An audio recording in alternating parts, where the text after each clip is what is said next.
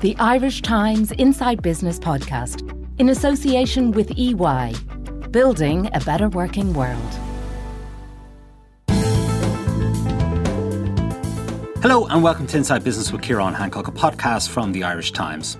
In this episode, I'll be talking to Marion Finnegan, Managing Director of Residential and Advisory with Sherry Fitzgerald, and Eoin Kennedy of the Irish Times about the Daft.ie report this week on rent prices. Why are rents rising by double-digit figures in rural Ireland? And what's the outlook for the property market this year? Marion Finnegan will be giving me her view on how many new homes will be built this year and the likely price rises that we should expect to see.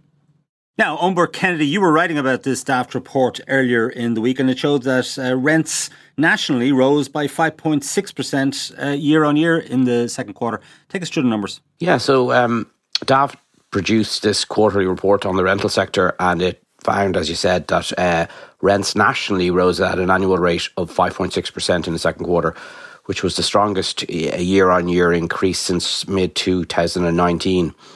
Now, the report links the increase to what it described as an unprecedented scarcity of available properties. It noted that there were just 2,455 homes available for rent on its website as of August 1st last. This is the lowest number since its quarterly series began in 2006. Outside of Dublin, there were just 789 homes available to rent, by far the lowest number on record. And typically, over the last 15 years, there's been around 9,400 homes available to rent on Daft at any one time. In the last few years, this has fallen down to 4,000, and now it's fallen even lower. So, pretty uncompromising figures. Ronan Lyons, the author of the report, actually just, in his comments on the report said, he just gave some regional examples. He said there were just 15 homes available to rent in Waterford City and County as of August 1st, and 8 in the whole of Offaly. Yeah, it's pretty shocking. And if you look at the regional disparity in terms of rent price increases on a percentage level, it's quite something, isn't it? I mean, you mentioned Dublin, 0.5% increase, so, on a par more or less. But if you go to Kerry, they're looking at a 16.5% increase. What's going on there? Yeah, Kerry was one of the highest one. Cork, Galway and Limerick had rent rises of between 9 and 10%, while Waterford was nearly 12% and Kerry even higher again. So, pretty uncompromising figures now if you're a renter in those places. Marion Finnegan, you work for Sherry Fitzgerald, the biggest estate agent in the country. So you're an expert in this field. What's going on in the market? I think it's unfortunate, but it was probably largely predictable, Ciarán. When you look back over the last couple of years, really in the last 10 years, we've been seeing an exodus of private investors out of the marketplace. So we look at our vendor profile every year, and typically somewhere between 26 and 30% of our vendors are investors leaving the marketplace. And in terms of investors coming into the marketplace, it's averaged between 10 and this year about 14% of our purchasers are investors. So for every one investor who's coming in, we're losing 2. And that exodus of stock is particularly evident outside of Dublin. So what we've seen in terms of government policy in recent years is that the government have been pushing for the PRS sector, so the professional rental sector, to emerge. And it has done so with some success. But really, a PRS large investor is not going to look at, unfortunately, Kerry or Mullingar or Sligo. They typically look at the big cities. So the most pronounced shortage of accommodation will now be in the more rural locations, and that's where the pressure is going to be greatest. So we definitely need to review our policies in terms of the letting sector. We've been probably quite complacent in the last 12 months. I mean, 2 years ago, we were talking about rents and how rents are rising, the shortage of stock. And then with COVID, it sort of went on the back burner. And unfortunately, the trend of investors leaving didn't in any way change in that period. So we're going to have an avalanche of demand hitting us in the coming months as the economy reopens, and the stock just isn't there. And that's going to put massive pressure on people trying to get back into the office. Yeah, sure. Why are so many landlords leaving the market? I mean, these are small independent landlords, I presume. In the main, they are, yes. Some of them would have been accidental landlords who perhaps bought an apartment or a smaller house and their accommodation needs grew and they held on to it and probably rented something for themselves because of the position in terms of prices in the marketplace. Others are your typical mom and pop style investors who've bought 1 or 2 or maybe even 3 properties. But the market for investors has changed quite significantly, and your typical investor is now paying approximately 50% in tax. And their net yield is very, very low. The regulations are quite strict. They're not treated as a business. They have very limited opportunity to reduce that tax burden. And as a result, it's just not attractive for investors to be in the market. and they're speaking with their feet and they're leaving. So we do need to look at that we have to stop this outflow of investors from the marketplace. We should be bringing stock. We need more investment properties and not losing the ones that we have. So it is critical.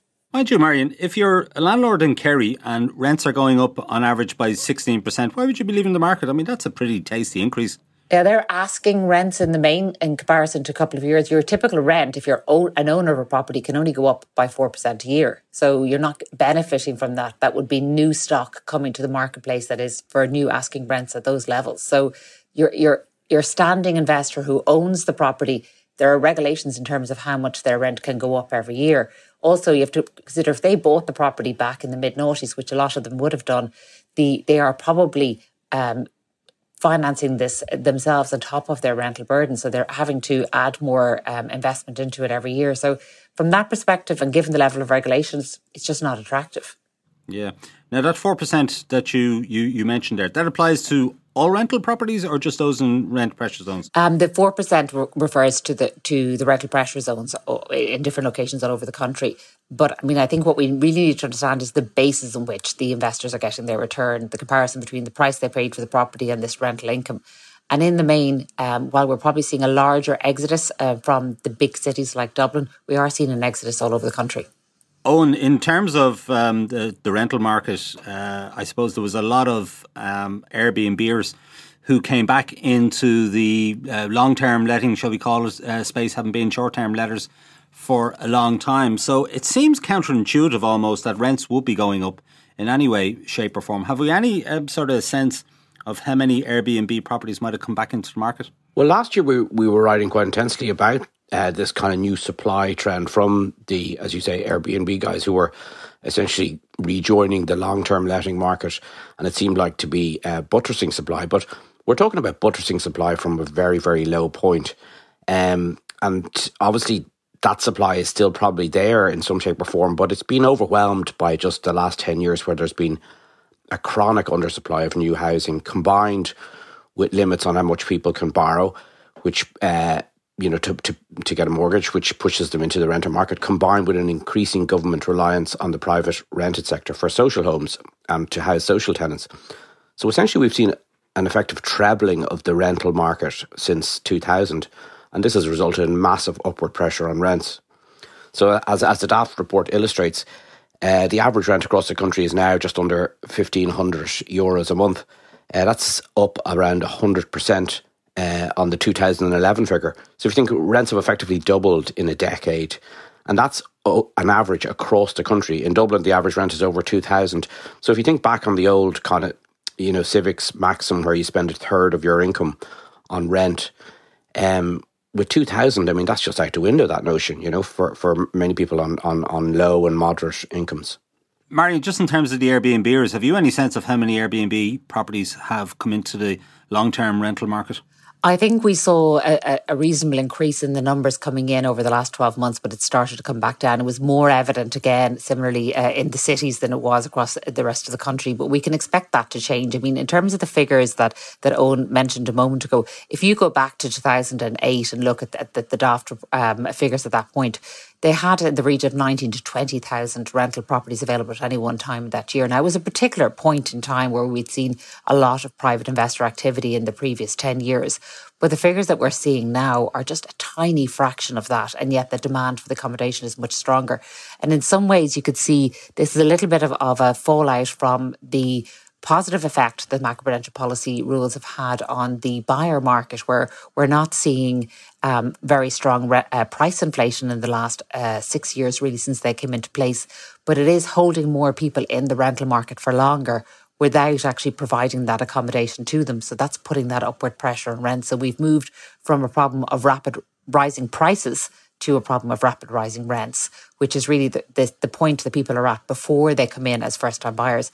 And a huge amount of the government focus on the property sector has been for first-time buyers, whether it's the Help to Buy scheme, encouraging a greater level of first-time buyer activity in the new homes market. But we can't forget, before you get on the ladder at all, you are probably renting, and this is where the greatest pressure is now. Yeah, sure. Mind you, they introduced REIT legislation, didn't they, which incentivised professional investors to come into the market, certainly the IRES, which is the biggest private landlord in the country. Yes, and they will, and they have come in and they are providing accommodation. A lot of their investment activity to date was in terms of forward funding of developments across, the main urban centres. But again, that, in the first instance when they came in, they bought a lot of standing stock, which was occupied. So it was good to see that stock becoming professionally held and managed. However, it wasn't adding any new stock. Now, as their forward funding comes to fruition, we do see the development of stock that will begin to bring more empty products to the market that will be valuable. But, when you look at the recent legislative change, we're talking about an increase in stamp duty on the PRS sector. It's, again, counterintuitive. We have a focus on just providing accommodation for first-time buyers, and where we see the PRS sector absorbing some of that stock, they're taxed with an additional stamp duty. So I think we're forgetting that this is an accommodation crisis. It's not a housing crisis to buy. It's an accommodation crisis for all types of properties. And as Owen just said, we've been undersupplying the market for every type of property for well over a decade, if not 15 years now. So we need to really look at what type of accommodation we need in every location. And PRS does solve the problem in some particular locations, but it's not a national solution to the housing crisis. And we need to look at where the private investors should be encouraged to become active again. If you look across every developed property market, they have all forms of investor activity, not just your PRS professional sector. There is also room in every market for private investors to be active. And we need to look at the legislation that we have in place to ensure we're not discouraging them out of the market.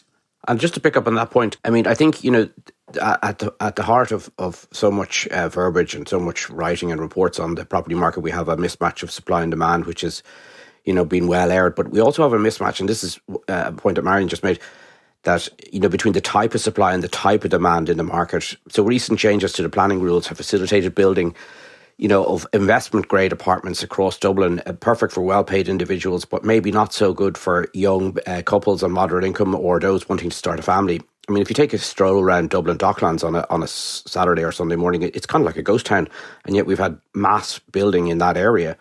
So we have this peculiar scenario where we have, often those developments are half let, and yet there's huge demand in the market. So, I mean, a part of that can be put down to the exodus of immigrant workers during the pandemic, but a lot of it is just because it's not conducive for young families to rent in that place. Are we putting too much credence on this draft report then, Owen, I wonder, because it is about asking prices, isn't it? So we don't know where, where landlords settle with tenants. Maybe you have to accept a lower price in some cases. And also, maybe some properties just aren't going on daft. So if you take Capital Dock, for example, the tallest residential scheme in Dublin City, we know from Kennedy Wilson's recent filing that only 56% of it is let at the minute, and it's a really high-end property. It's in the professional rented sector, and they're very high rents being paid for those apartments. But maybe that's not figuring on daft. Now, maybe it is. I don't know, but maybe it's not figuring on daft. Maybe it's not being captured in that data. Yeah, well, maybe that's a question that I don't think I can answer. It's very difficult to get at these trends. Some of them are seemingly contradictory. I think there's definitely a proportion of properties, Ciarán, that don't get advertised on daft. Of that, there's no doubt. But I suppose what's important to say is that was always true. So if you go back to 2008, there was a chunk of the market that just renewed every year, or people knew somebody who wanted a property and it was done privately. But there's the significant reduction from that average of 20,000 properties being advertised down to averaging, a few thousand properties now at any one point in time is a real fact that we are now seeing this very significant reduction in general choice and availability. And we will see that coming under even more increasing pressure. Students are going to come back now, hopefully, into the college campuses. They're going to be looking for accommodation. Some of that can be satisfied by the recent developments in student accommodation, but certainly not all of it. A lot of it isn't affordable. So we'll see those coming back and putting additional pressures on the rental sector. And I think the situation that we have now is only going to become more challenging in the months ahead. Marion, do you have any sense, or does Sherry Fitzgerald collect this kind of data of expats who left Ireland during COVID to go home and, were continued to remote work and haven't come back? I mean, Owen mentioned the Docklands, that if you walk around, obviously the offices are empty, but probably a lot of foreign nationals who were working in those offices maybe have left the Docklands as well and gone back to Spain or France or Italy or wherever they hail from. Have you any sense of how many of those workers have since come back and how many are still working remotely?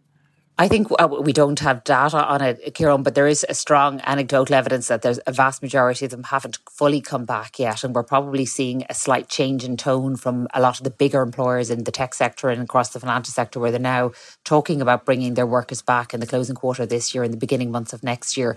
Certainly, if you look at the swings in supply, where we saw the greatest increase in available stock at the beginning of COVID, it was in the central business district of Dublin. That was partially because people had gone home to Ballinasloe or Barcelona, or we saw the Airbnb properties coming on the market in those locations. So where we saw a little bit of a dip actually in rents in the early months of COVID in the central business districts of Dublin, we didn't see that occurring across the rest of the country because they hadn't seen the exodus. So I think what Owen is describing there of that sort of ghost town is probably the continuation of that trend, but that'll be reversed pretty quickly once those offices start to repopulate.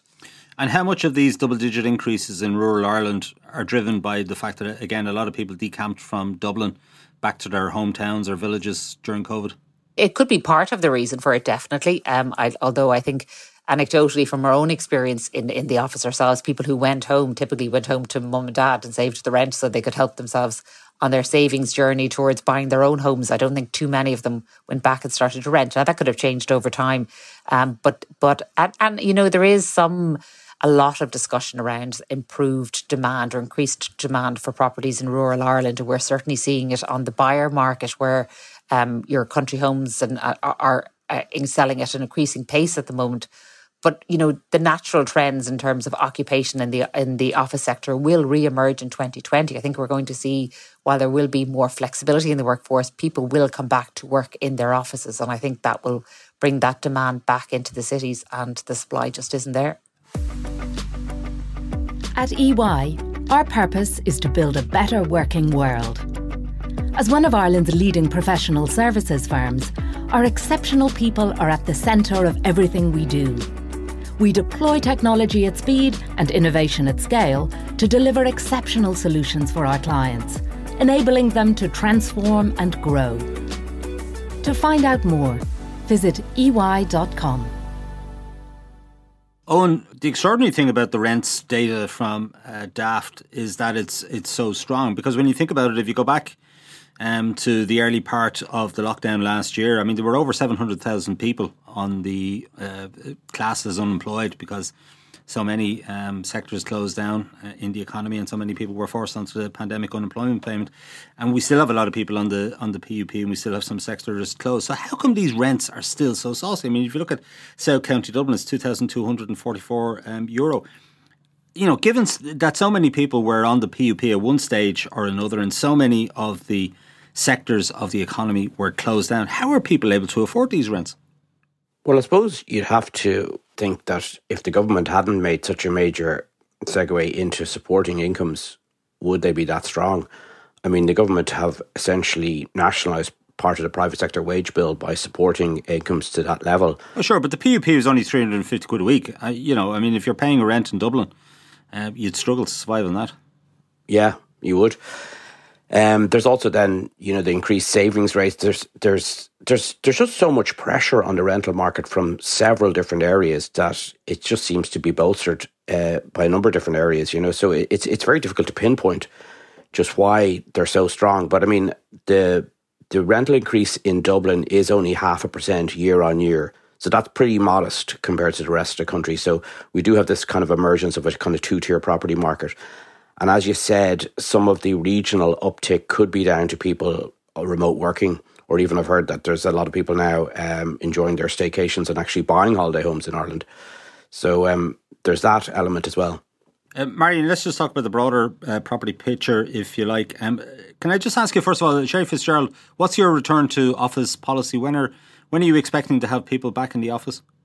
Well, our retail network has been fully open, obviously, for the last number of... So that is a large part of our workforce. In terms of our back office, we have a small trickle of people coming back in, and we're hoping that as the fourth quarter commences after September, that we'll start to bring that back up to a higher level. But that's only one office. I mean, our retail sector has been fully opened since the May relaunch. And I think if you look across the locations that where our back office, head office, if you like, is in Sandyford, or if you drive through the city centre, it's still quite low volumes of people strolling through. A lot of people are still working from home. So that explains, I think, that low percentage growth in terms of the rental value growth in Dublin. We're still seeing a lot of people that are working remotely. But I think that will change, not exacerbated significantly in the fourth quarter, but it will start to change in the fourth quarter. And certainly I would expect to see a much higher level of occupancy in the office sector in the first quarter of next year, as hopefully the population becomes fully vaccinated or as close to fully vaccinated as possible. And then we see people actually returning to some level of normality. What kind of trend do you think we'll see in terms of remote working? I don't know if you've done any work on this or looked at it in detail, but presumably it kind of helps to inform your view of the property market in terms of whether people are going to be located in offices or whether they're going to be working from home, and where are those homes going to be located? Yeah, we've done a little bit of research just in terms of demand for housing. What we have seen is that people we've looked at our potential purchasers, if you like, and reviewed their opinions on the marketplace. What was interesting is that their demand pressures were even greater during COVID. So their decision, we are going to invest or we're going to buy a property, became even more pronounced during that period. So I think what people saw was that their home became their castle. It was their office. It was their leisure centre. It was their living environment. And we saw a very, very strong demand for accommodation all the way throughout the country re-emerge during lockdown. And I think we saw what the other sort of very noticeable trend is that people tried to go to their highest possible denominator. So if that was, a 2-bed apartment rather than a 1-bed, or if it was something with a little bit more space, they were very willing to do that. There is strong demand in the Greater Dublin area. There is strong demand in a lot of the urban centres. But I think we're seeing price pressures really emerge in those locations. But again, a bit like the trends we're seeing in terms of Daft, we have to remember that we haven't got the construction levels up to anything like normal. And where they have improved it is in the higher urban areas such as Dublin, and a little bit more stock coming through in Cork. So we're seeing strong price inflation in Limerick and in Galway and in rural Ireland effectively. And we're seeing demand being spread quite strongly throughout the entire country. But where supply is at its most its lowest level is in rural Ireland, and that's where the very strong levels of price growth are coming through as well, which is what is evident in the rental market. So I think the lack of stock is the biggest driving force here. And I completely understand your queries around how can we possibly afford these levels of rent, but I think it is a case that there is a proportion of people who can afford them, and the stock is just so low that it's keeping those figures at that level. It is a case that the level of rental inflation and indeed the emerging price trends are a result of just very, very low levels of supply. Marion, how many housing units do you expect will be built in Ireland this year? I think we'll probably get somewhere in the region of 20 to 21,000, hopefully again this year. But again, if you think back to 2015 when the government launched its plans for the future of the housing sector, they set out a target of building 25,000 units. Now, we thought we'd do that last year. We didn't. We had hoped that would occur very quickly. So we're, as our economy continues to expand, that absolute need is much greater than 25. It's more like 35 to 40,000 houses a year if you take into account the latent demand. So while 21,000 is a good result in a bad year, it's nothing like enough for what we need. Yeah, not bad though, given that they were closed down for so many months. Yeah, not bad, certainly for given where we came from. Now, remember, not all sites were fully closed down. We were able to continue to build social housing, which has underpinned that level. And that certainly helped the figures overall. But it's still very low in comparison to what we need. And I suppose the biggest problem with this is that we're 6 years talking about building 25,000 houses and we haven't got there yet. Now we know we need to be building, a lot more than that. So I think the challenge is that we need, an annual demand target. We need to say next year it has to be 30. And what do we need to do to achieve that? And it can't be just hitting that figure. It has to be hitting that figure in the right locations with the right type of properties. How many of them need to be for first-time buyers? How many of them need to be accommodation for the PRS sector, the rental sector? How much of that stock should be in Dublin? How much of it should be in Cork? How much of it should be in Sligo? We need very specific targets that we can be measured against. So hitting 25,000 is such a blunt instrument to say that that's something that we need to achieve. We need a much more refined approach towards delivering the accommodation that we need. Otherwise, we'll be back to the position that we were, if you think in 2006, where we built 93,000 units. We didn't hit our target for Dublin. We oversupplied rural Ireland, but we never actually supplied the correct quantity of properties that we needed into the city. So it is important about getting a much more refined policy around housing need and housing supply. Yeah, but, setting these targets, isn't it a bit silly in a way? Because the government actually has very little control around how many units get built. I mean, some of them are in the gift of the government for sure. But actually, a lot of them are in the gift of the private sector. The vast majority of them are in the gift of the private sector, and they've got to go through planning processes and so forth. And we've seen with the strategic housing developments, which were supposed to fast-track planning applications, in fact, it slowed the whole thing down. We're now getting a raft of judicial reviews on these very large sites. So the development of these sites is being held up. So our chances of ever hitting whatever target the government sets are, it's 50-50 at best, I would have thought. I mean, it certainly isn't. It's just setting a target for the sake of it isn't a good idea. But I think what we need to do is look at what are the bottlenecks. If you are running a company, if you're running any institution, indeed, when you're running the country, you can only know if you're going to be successful if you give yourself a very clear target by specific building blocks to hit that target. So I think if we're looking at this and we can determine exactly where we need this accommodation to be, it's much easier to address what's stopping that from being delivered. If we know that there's a challenge in planning applications in Sligo, or if we know that there is a specific issue in relation to the Galway housing market, we can address those much more carefully if we know what we're looking for in those locations. We shouldn't be having conversations in the middle of the year about the level of PRS properties being acquired in particular units. If we know we have a particular target, let's say that we need 10,000 rental accommodations to be delivered into the housing market in the next 12 to 15 months. When that is delivered, that's when we start to query whether or not we are over or under supplying that marketplace. At the moment, we have a very loose policy that we want to build X number of houses and we want to ensure the first-time buyers are getting as many of them as possible. That isn't good enough when you've got the depth of a housing crisis that we do.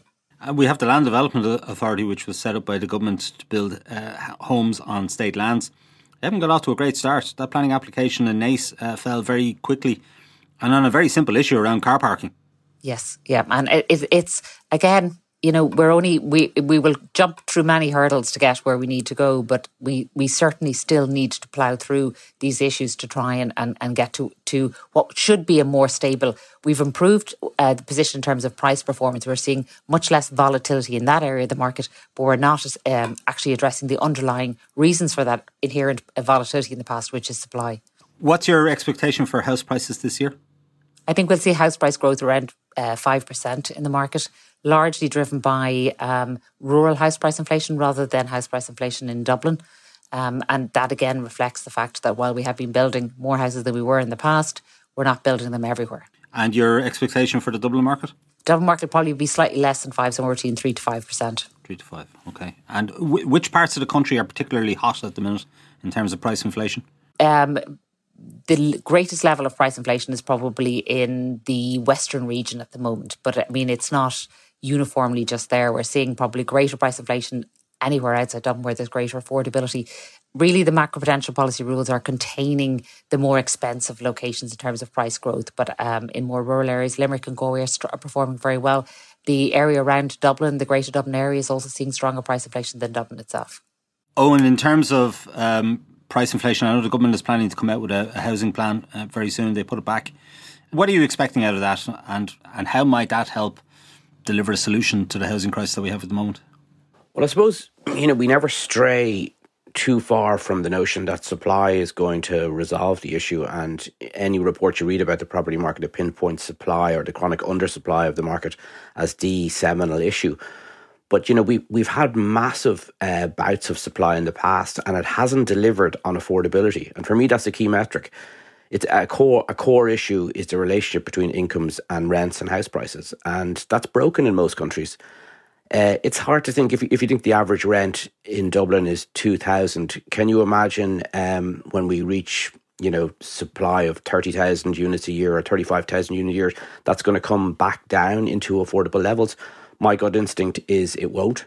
It may plateau and incomes may climb, which may, help buyers and renters. But ultimately, that issue between earnings and house price and rent is broken. And it's not obvious where the solution lies. I think the point you made earlier, the government are going to announce, a big take up in supply, even though it's not within their gift to actually control supply.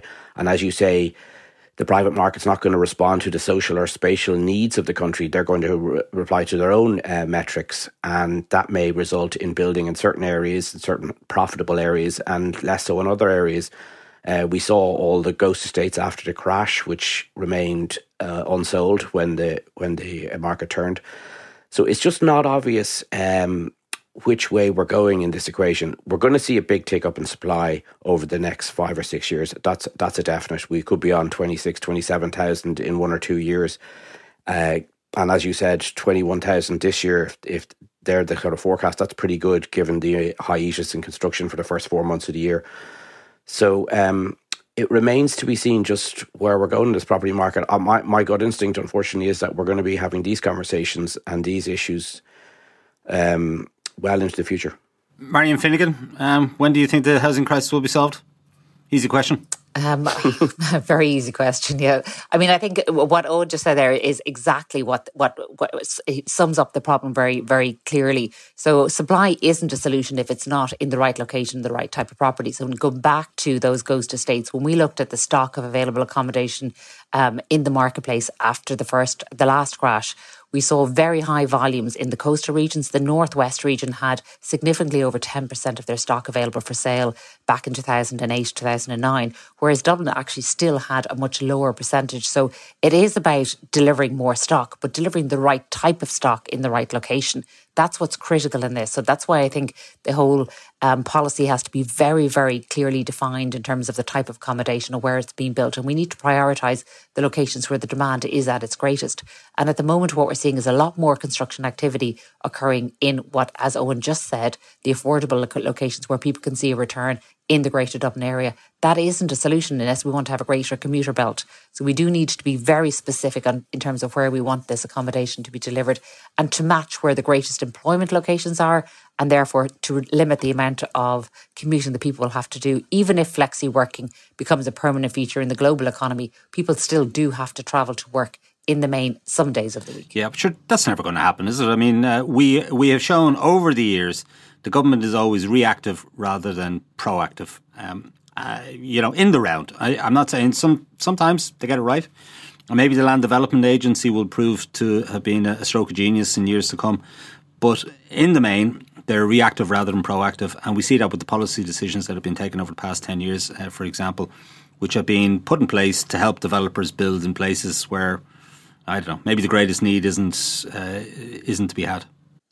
I think in terms of housing, the challenge we have, as you just said, Ciarán, is that it has always been reactive. We have an opportunity now, because we've had such a cyclical market, to stand back and for once and for all have a 30-year plan where we look at where the locations are of greatest need and we start putting a plan to deliver that. If we don't do that, perhaps that's an outcome for the Housing Commission where they actually start delivering proper information, proper policy advice into the government. So we don't have a new government every year, every 2 years, who come up with a completely different set of plans around the housing sector. It isn't something that you can decide this year and make decisions for next year. We need to have a 30-year plan that we say, this is what Ireland should look like in 25, 30 years' time, and this is how we get there. All right, and if Pascal Donoghue and Micheál Martin and Leo Varadkar were sitting in front of you now, what would be your key piece of advice to them in terms of tackling the housing crisis? It is just as I said, Ciarán, it's about having that long-term plan, and it is about looking at all elements of the marketplace. So we have a situation now where we have a singular focus for first-time buyers, which is a bit like, a doctor telling you this is what you need to take because you have a headache, but not telling you exactly why you have a headache. So the problem we have is that the first-time buyers clearly need more accommodation. One of the reasons for that is that the overall market is not functioning properly. We're not seeing the natural cycle of people trading up and trading down because there isn't accommodation for all of those people. If I live in a family home in Dublin 3 and my children have all left and I want to remain in Dublin 3, there's no choice for me to do that because nothing has been built for people trading down. So it is about saying, of those 35 or 40,000 houses we need, there is a mix of all different types of accommodation, and we need to actively encourage developers into those different markets. We know that with Help to Buy, even though it got a lot of bad press initially, it has delivered a lot more affordable accommodation, starter homes in Ireland. Just think of how successful it would have been if we had more than one policy. If we had a policy for trading down, if we had a very definitive policy around investment properties that isn't just we want PRS, we want the IRES or the Kennedy Wilsons of this world. We also want private investors to buy in Sligo and Mullingar and Banlaslow and deliver accommodation for people who need it in those locations. And we need to really get behind that. It's very easy to have a lazy approach where you say, oh, the big bad landlord. The landlord is investing in our economy, delivering a much needed product. And why are they leaving? We need to get behind that and actually address those. And then, and only then, will we actually have a stable housing market. Yeah, mind you, I think the evidence from Help to Buy is that it has provided cash to a lot of people who probably didn't need it, would have been able to buy a home without it. Perhaps some people could have bought a home without it, but before we had Help to Buy, every single year the average value of homes being built was going up significantly because developers were building only larger accommodation where they were certain of purchasers' ability to buy. Once we got Help to Buy in place, we saw a significant increase in starter homes being delivered. So whether nothing is perfect, I think we try and find the fault with the policy. We'll never get enough of the benefit from a long-term strategy. We now have a very large proportion of the homes being built are starter homes, and that's a good result. Okay, I'm not sure we'll be able to have you on in 30 years' time, Marion, to find out whether we have that solution or not. But we'll certainly have you on again in the period ahead to see how we're getting on with the housing market. Marion Finnegan from Sherry Fitzgerald and Umber Kennedy of the Irish Times, thank you for joining Inside Business. Okay, that's it for this week from Inside Business. My thanks to Marion Finnegan and Umber Kennedy. My thanks also to our sponsor EY for its continued support. The show was produced by Declan Conlon with JJ Vernon on sound. Remember, you can get the latest business news straight into your inbox by signing up to our Business Today email at irishtimes.com. And you can also follow the Irish Times business feed on Twitter, LinkedIn and Facebook each day. I'm Ciarán Hancock. Until next time, take care.